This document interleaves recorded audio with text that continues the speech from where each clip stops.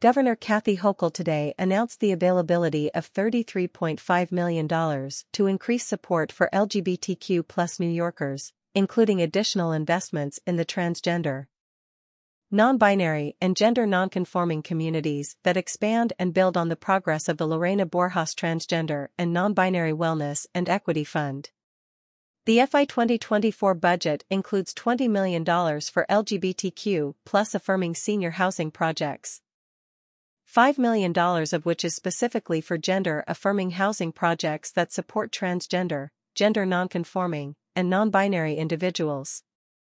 The investment also includes $12.5 million to help the American LGBTQ+ Museum secure a new, permanent home at the New York Historical Society, as well as $1 million in youth suicide prevention funding to support TGNCNB New Yorkers.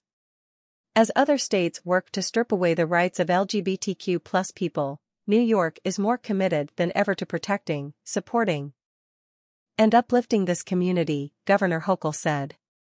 From mental health care to supportive housing, my administration is working tirelessly to find holistic solutions to address the inequities and injustices faced by LGBTQ+ New Yorkers and will continue working to address the unique challenges facing the trans, non-binary, and gender non-conforming community. Today's announcement highlights $20 million included in the FY 2024 budget to be made available for LGBTQ+ affirming senior housing projects through New York State Homes and Community Renewal, $5 million of which will be specifically for gender-affirming housing projects that support TGNCNB individuals.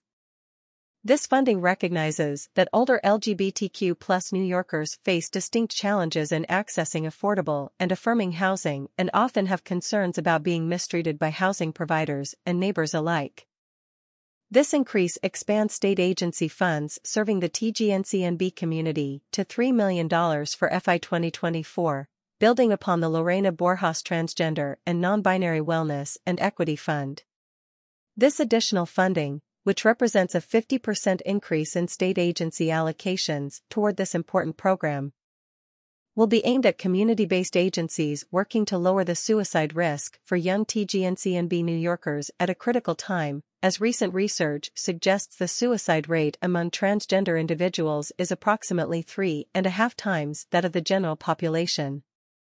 Governor Hochul's FY 2024 budget also includes $7.5 million in capital funding to help the American LGBTQ+ Museum secure a new, permanent home.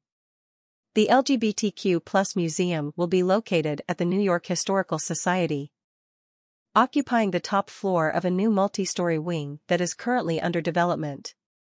Earlier this month, Governor Hochul announced an additional $5 million award for the New York Historical Society through the New York State Council on the Arts Large Capital Improvement Grants Program.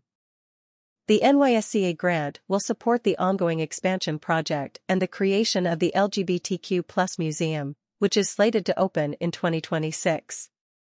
Ahead of this year's annual Pride March in New York City, Governor Hochul signed a groundbreaking new law that makes New York a safe haven for the trans community by ensuring New York will protect trans youth, their parents, and their doctors, and another law which protects their right to receive addiction treatment and rehabilitation.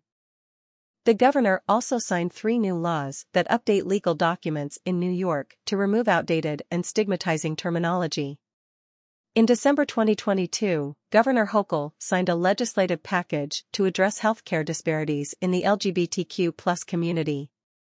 By allowing runaway and homeless youth under 18 to make their own healthcare decisions, legislation A.9604/S.8937, and better equipping nurse and home health aides to work with LGBTQ+ populations, legislation A.1888S.2534a. These laws expanded protections in healthcare settings for individuals who identify as LGBTQ+.